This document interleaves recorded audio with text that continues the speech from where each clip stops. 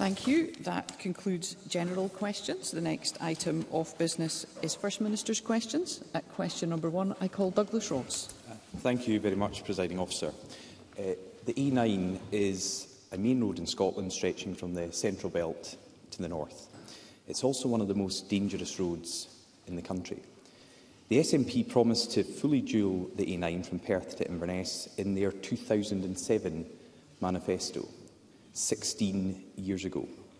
Campaigners were in Parliament yesterday raising this issue once more. Recently, the Inverness Courier highlighted the government's broken promise on this issue with a tombstone on their front cover. After a further death last month, the paper followed up with another sombre front page. It read, and this is my question to the First Minister, the Scottish Government has no update on its delayed dualling project, leaving us all to ask how many more people have to die. First Minister. First and foremost, Presiding Officer, my thoughts are with every single person, family, community that has been affected by the tragic loss of life on the A9. And Douglas Ross, the Inverness Courier and others who have raised the issue, I know many in my own benches who have raised the issue of the dualling of the A9, are right to look at this issue, of course, through the prism of safety on our roads. It is an issue around safety. And that is why, since 2007, that commitment that Douglas Ross references, we have taken action. There has been £430 million of investment in the A9. Road users are benefiting, of course, from dual sections already. We know Kincraig and Dalradi, we know Luncarty and the Pass of Burnham, which opened in September 2017 and August 2021, respectively. I am, this government is absolutely committed to dualling the A9. In terms of the timetable that is set out, of course, Jenny Gilruth, when she was Transport Minister in February of this year, she, of course, rightly gave an update to Parliament in relation to the section Tomatin to Moy section. And she made it clear that that couldn't go ahead because, of course, our obligations to public finance. And during that update, she indicated that work was ongoing and will conclude in autumn of this year to update on the renewed timescale for completion. But what I would say to Douglas Ross, of course, that doesn't preclude us from taking action in relation to safety and roadwork improvements in the A9. I can give some detail of that shortly.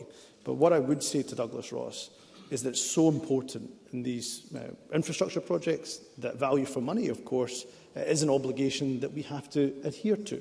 And therefore, I would say to Douglas Ross, we will give that update on the other side of the summer recess in autumn 2023. But anybody listening should be absolutely assured that we have a cast iron guarantee to continue the dualling work that we've already done and to ensure that we dual the A9 Perth to Inverness. Douglas Ross. That's perhaps one of the most disappointing answers I've ever heard in this chamber. Last year, deaths on the A9 were at a 20-year high. The First Minister was trying to say the millions of pounds of investment and the upgrades that we have seen are a success. In a decade, the SNP have upgraded 11 miles of that route, just over a mile a year, and somehow that's a success, while still too many families grieve the loss of a loved one. During his leadership bid, Humza Yousaf claimed that dualling the A9 would be the first thing I will do in office. But since his election, this is what Laura Hansler, who's been campaigning for improvements on the A9, has said. Humza Yousaf made a lot of promises. So where are these promises? This week, his government tabled a question to announce the latest procurement timetable for the A9.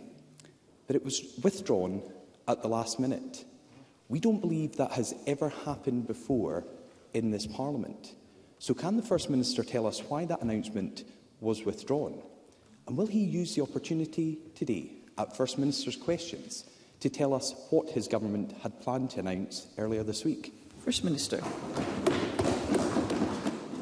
The GIQ was withdrawn, and Douglas Ross, I don't know if he was in the chamber or not this week or doing one of his other jobs, but if he was here in this chamber, he would have seen that, of course, we have a new transport team in place. So it is only right, of course, that I've asked that transport team to look at the detail of the dualling of the A9. It's also incredibly important for government in particular, of course, that when we do give information to this parliamentary chamber, that it's the most up-to-date and, of course, the most accurate information that we can provide. And today, of all days, of course, the Conservatives should understand the value of accurate statements made to this Parliament. So I will ask, of course, and have already asked the new transport team to look at the issue of A9 dualling and, of course, update Parliament in due course. In terms of safety, because I always bring it back to that issue of safety, which is so important when it comes to the dualling of the A9, we do have an ongoing programme of road safety improvements. So the fact that we are taking time in relation to the timetable of the A9 this summer doesn't preclude us, doesn't stop us from making those road safety improvements. For example, last year we spent approximately £100,000 to improve safety at 3 sites on the A9. We've also invested almost £400,000 to refurbish the average speed system between Dunblane and Inverness. Since January, as part of £5 million of investment we delivered by 24-25, we have delivered lining and signing improvements around Dunkeld. Additional signs that are being installed at key locations too. And there are a number of other interventions that we have made. Of course, I go back to what I said at the beginning in my response to Douglas Ross's first question, that a single loss of life on our roads is not acceptable. And that's why we have very ambitious targets in relation to reducing casualties and fatalities on our roads. And the longer-term trend for road casualties in Scotland has been that downward trend. Since 2000, the number of people killed on our roads has decreased by 47%. But I want us to go even further, and that's why, of course, the dualling of the A9 is a priority for this government, and will continue to make progress on that priority. Douglas Ross. The First Minister is trying to say the change in the Transport Minister was the reason his government took, as far as we are aware, an unprecedented step of withdrawing an announcement. The question was lodged at 3:47 p.m. on Monday afternoon. It was just a little over 12 hours later that the new Transport Minister was in place. It was almost a week since the previous Transport Minister had resigned. Something happened from Monday afternoon, when Jim Fairley was asked as a backbench SNP to put in this question, to get an announcement from the Scottish Government, for it then to be withdrawn. The fact that we were going to have a new Transport Minister was known to the First Minister, to the Cabinet, to the entire Parliament. Why did it have to be withdrawn? What did the SNP want to tell this Parliament and Scotland about the A9 that it now sounds like the First Minister is not going to tell us until the autumn? These are serious questions that need to be answered. We also heard this week from the Civil Engineering Contractors Association. They said the civil engineering sector in Scotland has known for many years that the promise to dual A9 by 2025 would not be met. They said that the SNP-run Transport Scotland is regarded by civil engineers as, and this is a quote from them, the worst client to work for in the UK. So does the First Minister have full confidence in his agency to dual A9 from Perth to Inverness? And will he tell us what he planned to announce in Parliament this week that now seems to be delayed for months? First Minister. I have, Presiding Officer, already answered the question around the withdrawal of the GIQ. A new transport team in place. They are taking a look again at the timetable in relation to the A9 dualling. And of course, as I have said, it's so important that when we are ready to announce this to this Parliament, an update on the A9, we will absolutely do that. And we will ensure, of course, what update we provide is accurate in terms of a statement made to this Parliament. In terms of the criticisms, and I saw those criticisms from the Civil Engineering Contractors Association, I take those criticisms very, very seriously. And I've asked Transport Scotland, who have already engaged with SECA before, to ensure that they continue to engage with the Civil Engineering Contractors Association to consider, for example, what improvements can be made both to our contract delivery, which is important, but also the procurement mechanisms that we have in place to maximise market interest in the new procurement. So I think there was a lot in there from SECA that we can reflect on, and I would expect and have told Transport Scotland that they should reflect on. In terms of Transport Scotland's ability to deliver infrastructure projects, can I just remind Douglas Ross, of course, it is under this SNP government that we have seen the delivery of the Queensferry crossing, the Aberdeen Western Peripheral Route, M8, M73, M74, motorway improvement projects, and many, many other infrastructure projects, not just on road, but also, for example, in rail as well. So we have a proud track record of investing in capital infrastructure here in Scotland, improving roads, improving rail right across the country, and that's the progress I'll look to ensure that we build upon. Douglas Ross. A proud track record that SNP politicians applaud has seen 11 miles of the A9 dualled in a decade, despite a decade and a half ago saying it would be fully dualled. And the First Minister is getting annoyed at having to repeat answers about this withdrawn question. He must have known he was about to appoint a new Transport Minister. I've said it was Monday afternoon his government asked one of his backbenchers to submit a question. So will he pledge now to publish all details between government ministers, Transport Scotland, special advisers, on what led to the decision, which I think is unprecedented in this Parliament, to withdraw that government-initiated question? Because the fact is, the SNP have broken their promises to dual the A9 for 16 years, and there is still no end in sight, with devastating consequences for so many families. People from Perthshire to the Highlands are scathing about this government's record. They feel they're being forgotten by SNP politicians at Holyrood. They say failing to get this fixed is a dereliction of duty. Campaigners say they fear that dualling the A9 will now take to 2050.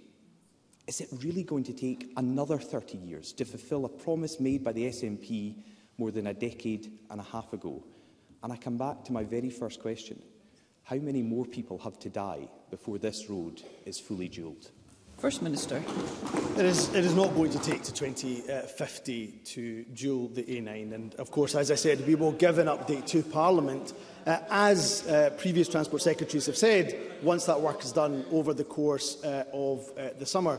I mean, one of the other challenges we have, of course, with capital infrastructure projects is the cost, the increasing cost, because of high inflationary costs, something that the Conservatives of course, should know well about, given, of course, that they have been the architects of the sky-high inflation that we have seen because of their economic mismanagement of the public finances. And, of course, it is the Conservative UK government that has repeatedly cut our capital budget over the years, why we have to make extremely difficult choices. But even amongst those difficult choices, let me once again reiterate the cast-iron guarantee that we have of dualling the A9, building upon the progress we have already made. And Douglas Ross and his party... First Minister, I have already asked if members could resist any temptation to contribute while members are putting questions or responding to them. First Minister. Issue of course, the GIQ. I have already made it clear we have a new transport team in place, and I have asked that new transport team to once again to look at this issue. This is desperate stuff from Douglas Ross, who is trying to dodge, no doubt deflect, of course, from the serious scandal that his party is engulfed with Boris Johnson. Not just lying to the House of Commons, but of course betraying the people of this country and of the UK, when they, of course, couldn't visit a loved one, when they couldn't attend funerals of a loved one, and they shouldn't be shouting this down, when they couldn't attend the funeral of a loved one, Boris Johnson was breaking the rules and having parties in number 10. So Douglas Ross can try to deflect, he can try to dodge, but of course nobody in this country will forget that Douglas Ross backed Boris Johnson to the very hilt, presiding officer. Question number 2, Anna Sarwar. Earlier today, the Government released its new cancer strategy. Cancer remains Scotland's biggest killer and brings anxiety and misery to thousands of people across Scotland every year. Identifying and treating cancer quickly saves lives, but the 62-day treatment standard has not been met in over a decade, and today's 10-year strategy has given no indication of when it will be met, and the action plan doesn't mention it at all. So can I ask the First Minister when the Government expects to meet the 62-day cancer treatment standard? First Minister. Well, of course, there was challenges, as Anna Sarwar is right to say, even pre-pandemic in relation to the 62-day target. We had, of course, been achieving the 31-day target with consistency, and there are challenges because of the shock of the pandemic, which has, of course, further exacerbated both the 31-day target and the 62-day target. In relation to the actions we are taking, the cancer strategy is an important plan. It has, of course, been welcomed by, we know, many stakeholders. But what I would say to Anna Sarwar, he will understand the scale of the challenge we're facing. We had to take, I think, probably, arguably, the most difficult decision that the government had to make during the course of the pandemic, and that was to pause cancer screening for a number of months. We are working through that backlog. And what I would say to Anna Sarwar, though we're not meeting, as he was right to say, the 62-day target, and challenges still remain, although we are close to the 31-day target, not quite meeting it, we are seeing more patients in the last quarter than, for example, the quarter before. And we are seeing more people through both the 31-day pathway and also the 62-day pathway. But there's a range of actions we are taking because, of course, cancer and the recovery of those waiting times, the recovery of the NHS, is of the highest priority to this government. Anna Sarwar. So the First Minister didn't actually answer the question about when they expect to meet the target. And I remind him COVID didn't start a decade ago, and that's been the level of time that they haven't met this standard. But of course we need a strategy, of course we need a plan, but we actually need the government to deliver quality cancer care. Malcolm Graham is 76 and lives on Lewis. Last year he had a tumour removed, but last month was told the devastating news that his cancer was back in his liver and lungs. He's been waiting anxiously to hear about when his treatment would start, but this week he received this letter. We regret to inform you that currently we do not have an appropriate oncologist able to see you to supervise your ongoing treatment. We are in discussion with the other cancer centres within Scotland, but they also have a shortage of oncologists and as yet have not been able to offer any assistance. This does sadly mean you are likely to experience some delay and disruption to your treatment until we can find a replacement. Delay and disruption. This is life and death for people across the country. There is a shortage of oncologists across Scotland when cancer remains Scotland's biggest killer. After 16 years of SNP government, why is there no oncologist available anywhere in Scotland to treat Mr Graham? First Minister. I'm, of course, happy to look at the detail of the case. I don't have all the detail of the case, but I'm happy to look at it if Anna Sarwar wishes to send those details across. What I would say is, of course, there is a global shortage, in fact, we know, of oncologists, and we have been working over the last 16 years to increase the number of oncologists here in Scotland. Since 2007, there's been an almost 100% increase in consultant oncologists, from 69.5 whole-term equivalents in September 2006 to 137.2 whole-term equivalents in the last statistics in December 2022. We've increased consultant radiologists by 60% as well. We've increased consultant radiologists. In fact, we have a higher rate of consultant radiologists per head than in other parts of the UK. But, of course, given the case that Anna Sarwar has raised, given issues that have been raised around, for example, Tayside Breast Cancer Service, we know that there are still work to do, and that's why I set up, in fact, as Cabinet Secretary for Health and Social Care, a task force to look at what more we need to do to attract oncologists to our hospitals, to our cancer services here in Scotland. So to the individual case that Anna Sarwar raises, I am, of course, happy to look into the detail of that, but I want him to be assured that there has been action, will continue to be action, to increase the number of consultant radiologists and indeed consultant oncologists working here in Scotland. Anna Sarwar. I welcome that the First Minister will look at the case, and I suggest he does it urgently. But it shouldn't take bringing individual cases to this Parliament for people to get life-saving cancer treatment right across the country. There is a shortage of oncologists across Scotland, and we've been raising the NHS workforce crisis for years. And the strategy he published today says the workforce review won't conclude until 2026. People with cancer cannot afford to wait. The crisis is now. The 31-day standard repeatedly missed, the 62-day standard not met in over a decade, and staff shortages are putting people's lives at risk. The SNP have been in government for 16 years, and today they've published a 10-year plan. Why does Humza Yousaf think people across Scotland have to wait 26 years to get adequate cancer care? First Minister.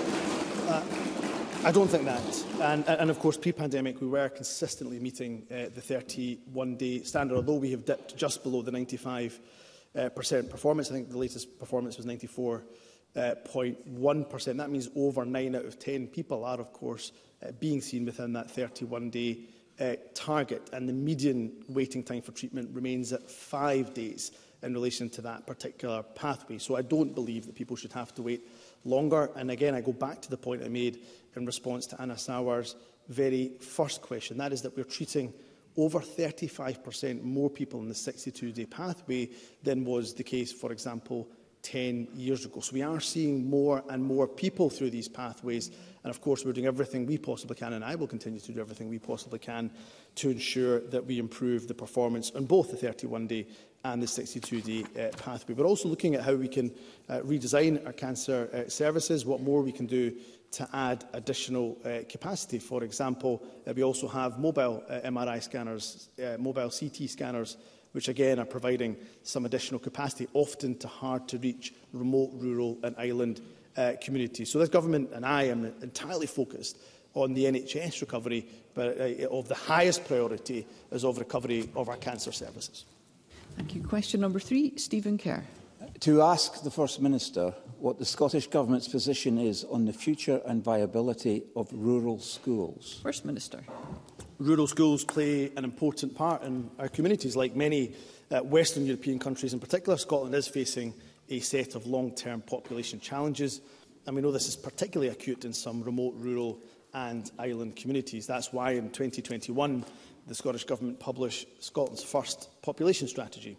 In Scotland, there is a presumption against the closure of rural schools. Where local authorities do plan to close a rural school, they are required to undertake a thorough and lengthy consultation process. This includes demonstrating the educational benefit of the closure, considering the impact of the school closure on the local community and school travel arrangements, and consulting the community on alternatives to closure. This process ensures that the impact of any decision is properly considered and options are explored. No school closure decision, of course, is ever and should ever be taken lightly. Stephen Kerr. Well, last weekend, the Herald newspaper revealed that 40, mainly rural schools, have been closed or mothballed in recent years. And colleagues across all parties in this Parliament have described these numbers as alarming and evidence of the blatant disregard that this SNP government has for the rural and remote areas of Scotland.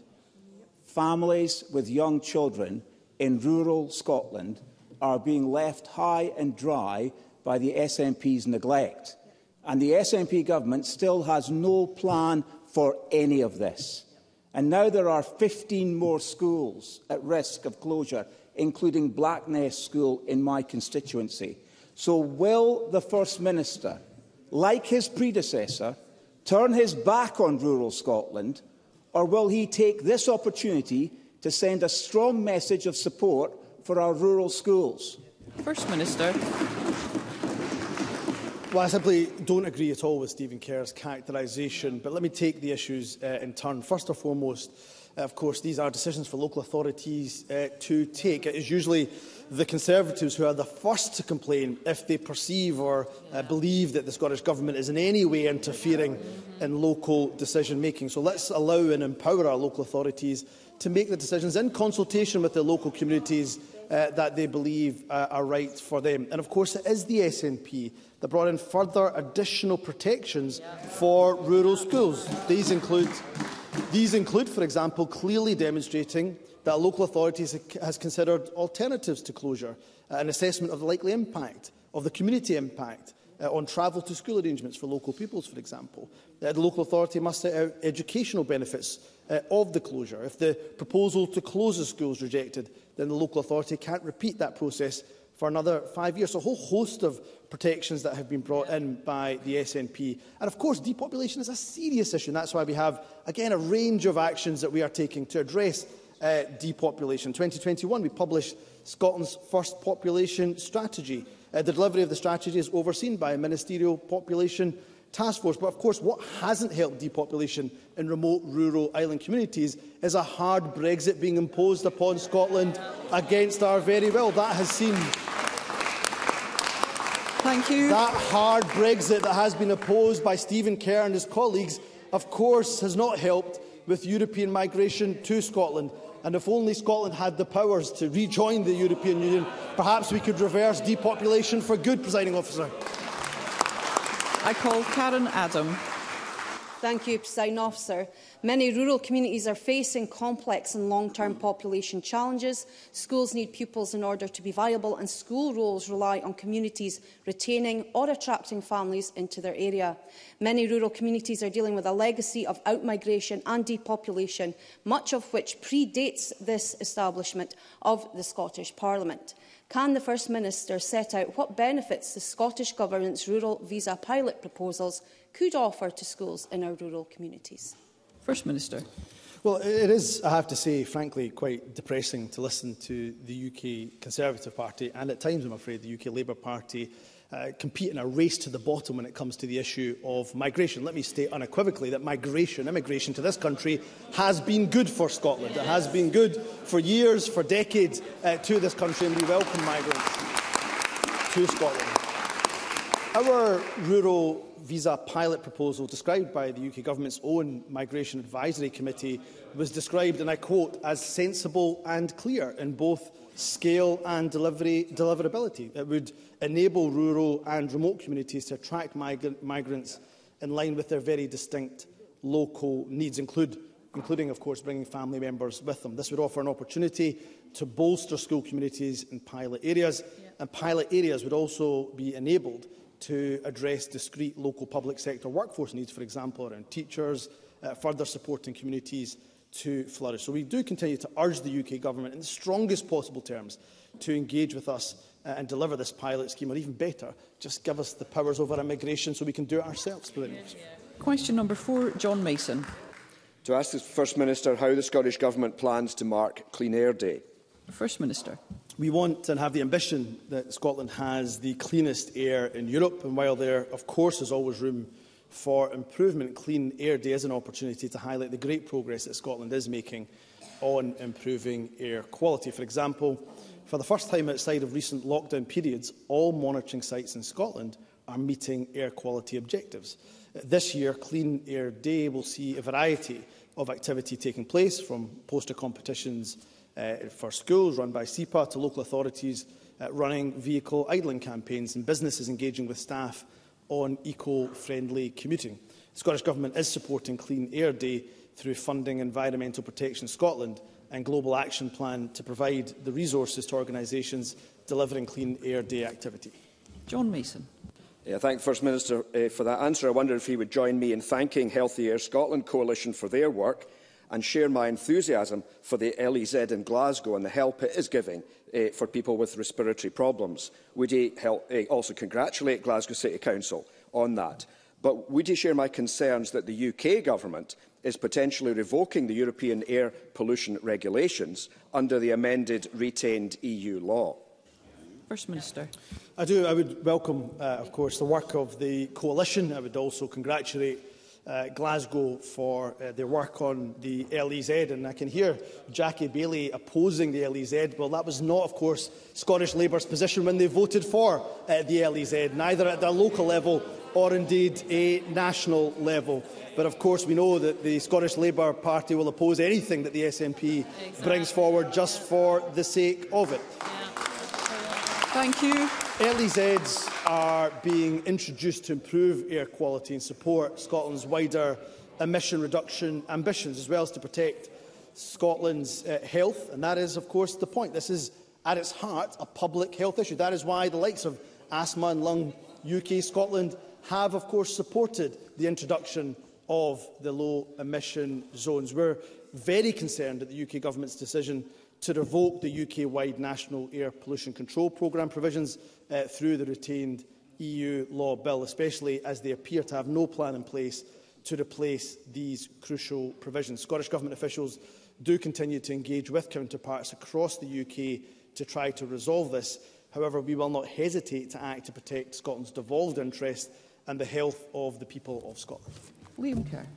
Very grateful. Reducing car travel is key to clean air, yet the Scottish Government cut bus funding by £37 million by ending the Network Support Grant Plus, and recently dismissed my campaign to reopen Cove and Newton Hill stations to slash traffic entering Aberdeen.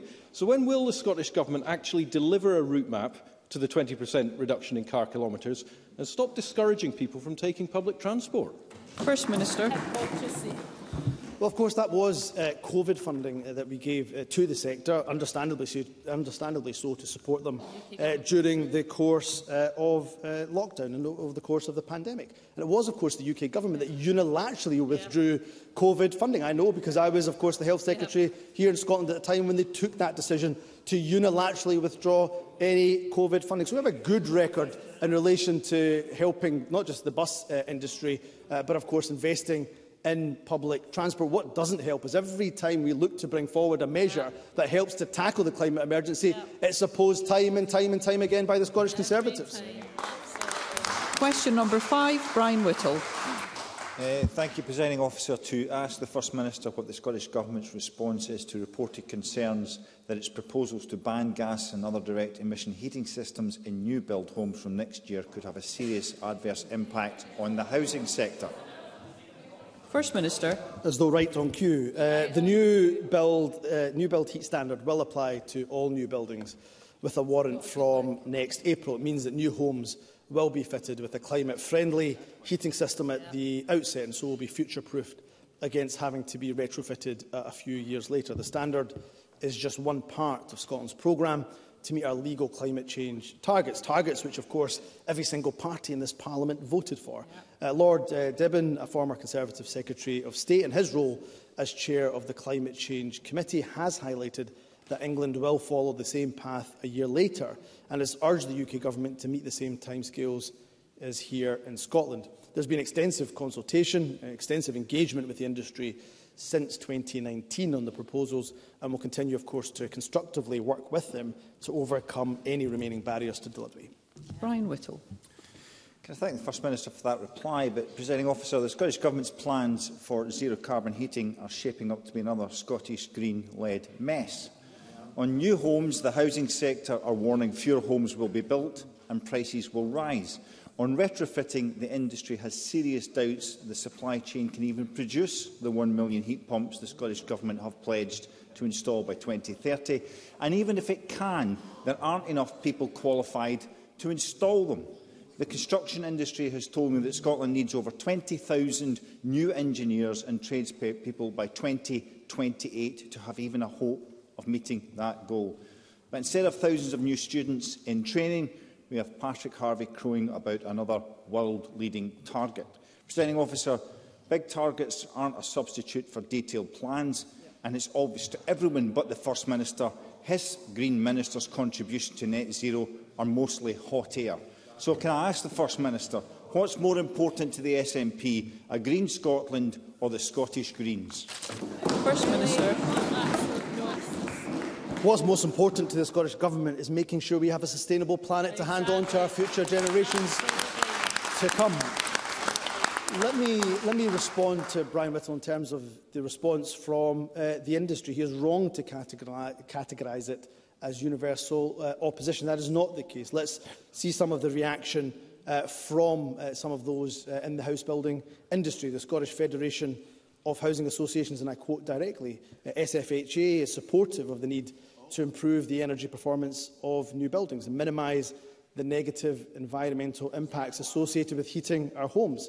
Our members already build high-quality homes which exceed the minimum standard of the building regulations. We're therefore supportive of plans to regulate all tenures through changes to building standards. Let's look at what Barratt Developments plc have to say. Barratt Developments plc supports the Scottish Government's efforts to meet its statutory climate change targets, and the new buildings should be sustainable and fit for the future. Tulloch Homes say from our direction within the Springfield Group, we've already embraced the shift away from direct emission heating systems and have been delivering ASHP and other associated technologies within the group across the country for over 15 years. We are supportive of the Scottish Government's principal intentions on new build heat standards and the net zero heating pathway. The trouble, of course, for the Scottish Conservatives is they think that when it comes to the climate emergency, we can just wish it away. Yeah. They voted, quite rightly so, for those ambitious world-leading targets, and then they oppose every single action that we bring forward to do something about it. Thank you. The Tories oppose measures to reduce city centre traffic. They U-turn on glass recycling. They now oppose new heating standards. So the Scottish Conservatives should get off the fringes. They should join the consensus in this Parliament, in this country, and take serious action that is required to tackle the climate emergency in this country. Willie Coffey. Thank you. Would the First Minister agree that the many benefits of the new build heat standard will only be fully realised when the UK Government does what it's been promising to do for many years now and rebalances fuel prices to stop electric heating, which is over 3 times the price of gas, from being penalised? First Minister. Well, Coffey is absolutely right. I believe that the new build heat standards will deliver a range of benefits as it stands. However, I agree on the importance of this particular issue. We've been urging the UK Government for some time to deliver on its commitment to publish proposals to rebalance fuel prices, and which would make the running costs of zero-emission heating systems lower than those of gas boilers. But I'm afraid time and time again, when it comes to serious action, when it comes to bold action, when it comes to radical action, all we see from the UK Government, I'm afraid, is inaction. Willie Rennie. There are several housing estates in my constituency in North East Fife in recent years that have had gas boilers installed in them, which I think is idiotic, especially when we're trying to deal with climate change. But can the First Minister agree that to send his Minister to discuss with the sector their concerns about the installation of gas boilers? Because I think it is important that we use new technologies like air source heat pumps to try and deal with the big challenge that we face. It might be hard, but we need to get on with it. First Minister. Well, I'm absolutely happy to engage, and he's right, it will be hard. The action that we have to take in tackling the climate emergency is not easy. And that's why you can take the path that the Conservatives choose to take, which is not taking that tough action, or we can take the action that I think is supported by, certainly, Willie Rennie, I know, and the mainstream, and indeed most of this Parliament, which is taking that tough action. And there are real challenges in relation to the ambitious targets we have in relation to climate-friendly heating systems. And one of those issues, for example, is the skills that are needed to install those heating systems, is, of course, the supply chain that is required. So these are very serious issues that are well raised by Willie Rennie. We'll engage with him, with the sector, as we have already done, to ensure that we overcome these challenges together. Question number 6, Christine Graham. Thank you very much, Presiding Officer. I declare an interest as a member of the SSPCA and convener of the cross-party group on animal welfare to ask the First Minister what the Scottish Government's response is to reports that Scotland's leading animal welfare charity, the Scottish SPCA, is in financial crisis. First Minister. The Scottish Government takes very seriously the issue of animal welfare, and I thank Christine Graham for drawing this important matter to my attention, to Parliament's attention. I think anybody would recognise that Christine Graham has had a long-standing record in raising issues around animal welfare for many, many years in this Parliament, and indeed out with this Parliament. Sadly, I'm afraid to say the often callous approach by the Conservative Government, which is failing to help people, failing to help communities, failing to help charities to cope with unacceptably high inflation levels, is all too pervasive.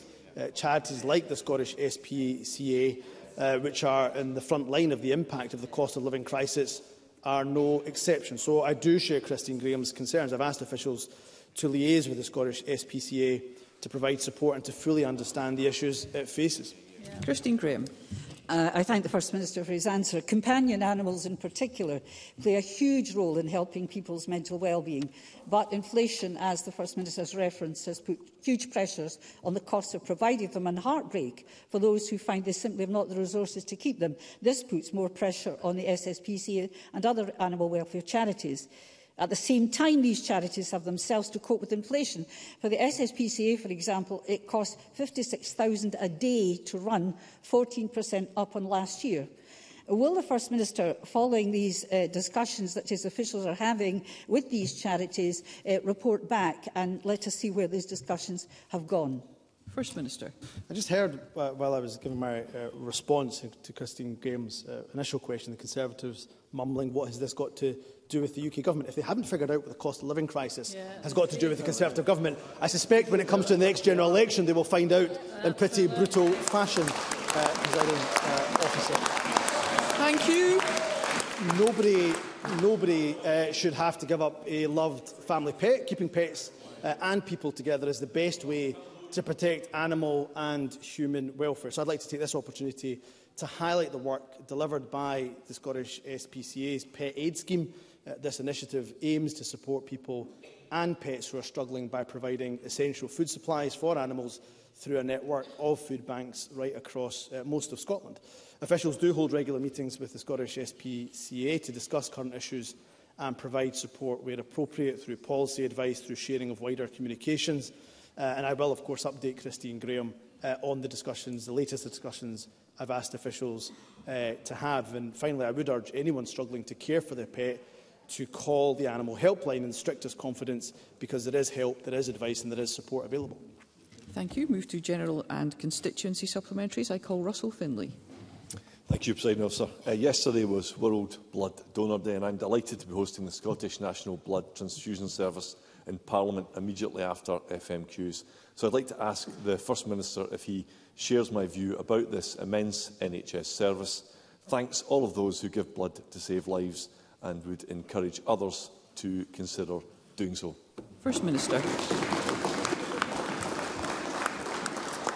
I do absolutely agree with Russell Finlay. On that, I will come down to the protocol and try to do my bit to raise awareness of World Blood Donor Day. And, of course, this government has a really proud track record on extending and increasing the eligibility of those who can give blood, something I'm very personally proud of, and we should all be proud of as a Parliament, as a country, and anything we can do collectively to raise awareness and promote awareness I think is exceptionally important. And many of us, most of us I suspect in this Parliament have given blood at some point or another. I think it's a good opportunity to remind ourselves that we should continue that very good habit indeed. Paul Sweeney.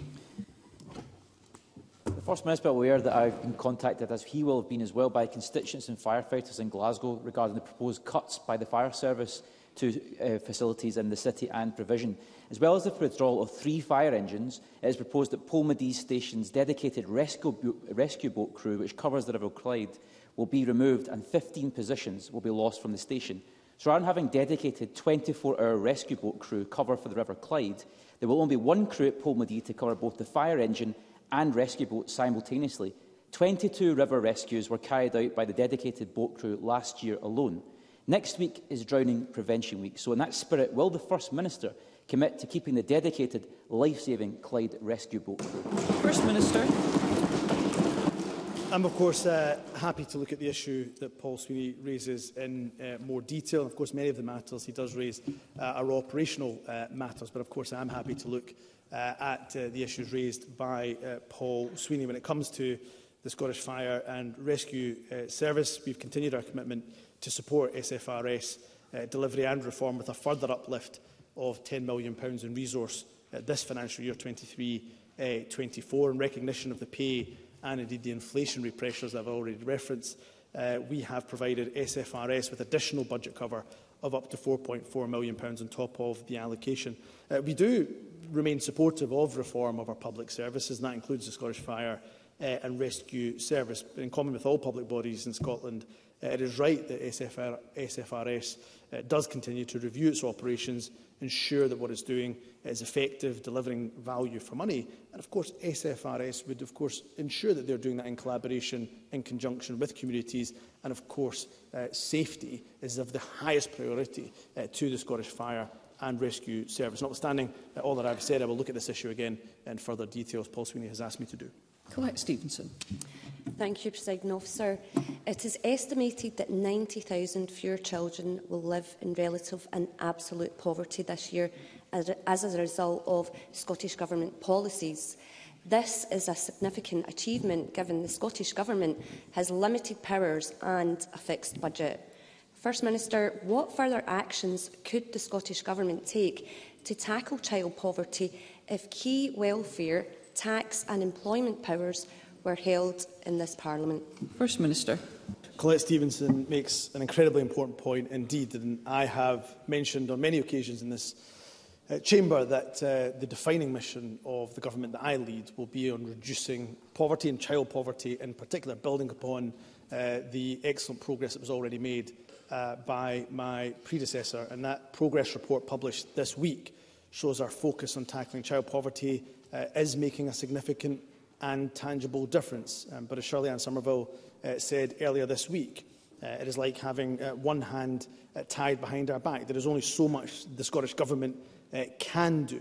We can take all the action we possibly can, and we will, to pull people out of poverty. But we have, frankly, a cruel Conservative government at Westminster overseeing not just a hard Brexit, not just mishandling our economy, but regressive welfare cuts over years and years and years that have plunged people into poverty. If I just take one example, the Tories reversed the welfare reforms that they have already imposed since 2015.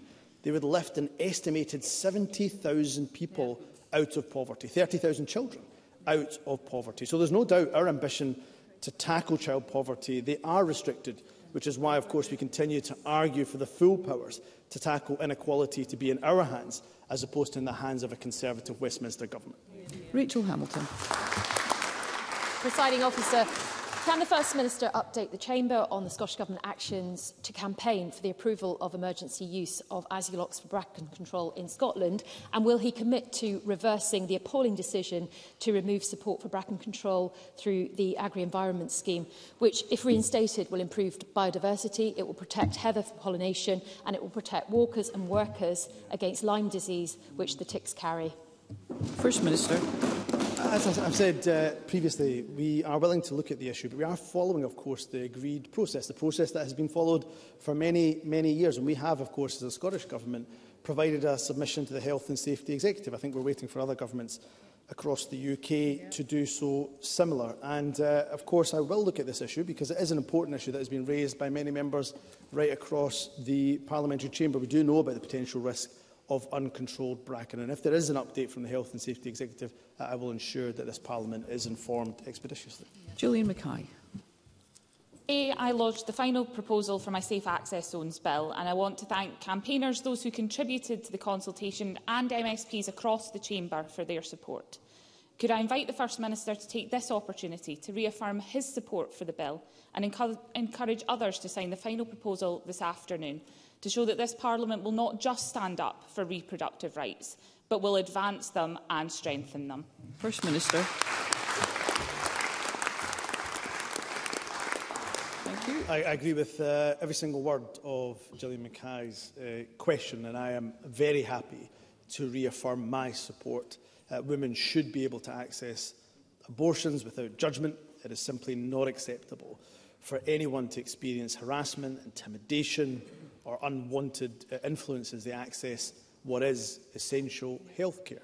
I would not have been the only one that was moved from it was a video made by one of the doctors, Dr Greg Irwin, at the Glasgow facility when he was talking about our own mothers, our own sisters, our own nieces accessing healthcare, trying to access healthcare in the face of that intimidation. So I'm delighted to see that Gillian Mackay has published the consultation analysis and the final bill proposal on safe access zones. This represents the next stage in bringing forward this essential legislation.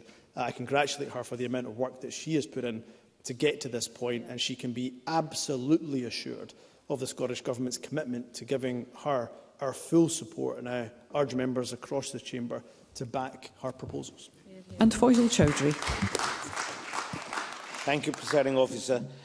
In February this year, the Minister for Victims and Community Safety confirmed that the car wash sector was high risk for labour exploitation. The Minister also confirmed that 39 premises were attended by police across the country and a number of offences were detected and persons safeguarded. In light of this, can the First Minister advise whether the Scottish Government would consider implementing a licensing scheme for a car wash in Scotland to ensure practices such as human trafficking and modern slavery are prevented in this trade? First Minister. Can I thank Faisal Chaudhry for raising what is an incredibly important issue, I know, and an issue that is very close to his heart and that he has raised on a number of occasions publicly to this government. And I'm pleased to say the vast majority of this Parliament, I know, shares our ambition to eradicate, all this Parliament, to eradicate human trafficking. And we will work right across the UK with other governments where necessary, where some of those powers are reserved, to do what we can, as I say, to eradicate human trafficking. On the very specific issue that Faisal Chaudhry asked me in relation to looking at a licensing scheme, I'll take the issue that he raises away. I will give it the due consideration he asked me to do, and I will make sure that the appropriate minister writes back to him in due course. Thank you. That concludes First Minister's questions. The next item of business is a members' business debate in the name of Emma Harper, and there will be a short suspension to allow those leaving the chamber and public gallery to do so.